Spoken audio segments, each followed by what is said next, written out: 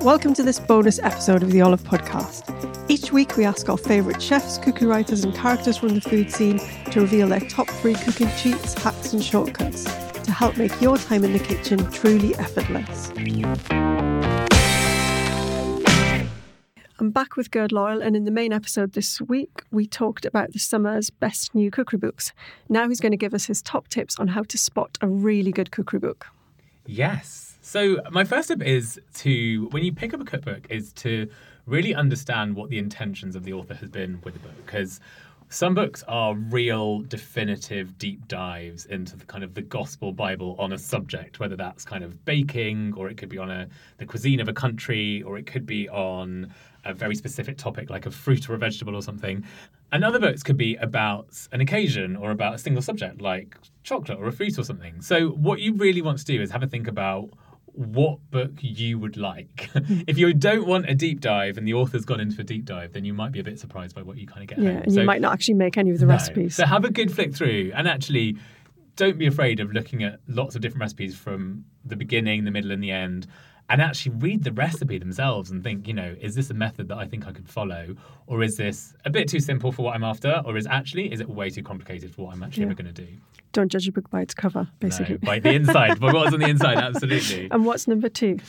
My second one is to get out to independent bookshops. Yeah. Because the independent bookshops are, firstly, just incredible institutions that are just so full of kind of soul and love and joy. But they're often quite limited in terms of their shelf space. So they're very curated in terms of what they will put on their shelves. And the people that own those stores and that work there will be really passionate about the books that they've put onto their shelves. And there'll be reasons that they've kind of stocked those and not others. So go and check out what it is that they're recommending and why. And because I think there'll be really interesting things to discover that might be a bit more left field, that might not necessarily kind of be on sort of, the big websites or in the big bookstores.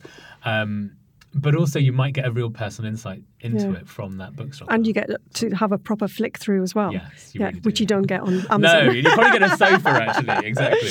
Exactly. And number 3? The third one is, if you're thinking about buying a cookbook by an author but you're not too sure, go and see them on their book tour. Because a lot of the time, a lot of these authors are either doing TV appearances, or they're doing kind of talks in bookshops, or they're doing they might be at a kind of local festival, or they might be at kind of a big food festival. When an author has a book coming out, they will be out publicly talking about the book. Go and listen to them, I would say, because often they're free, and often you find something out that's really interesting, and often there's a little sample or a taster from the book. Yeah. And it kind of will make you decide if you want that book, or actually if you don't think it's quite for you. Cool. But yeah, that's my advice. Those are 3 brilliant tips. Thank you, GURD. Thanks. Thank you for listening to the Olive Podcast. For recipes and more information, head to olivemagazine.com. And don't forget to subscribe at iTunes, Acast, Spotify, or wherever you get your podcasts.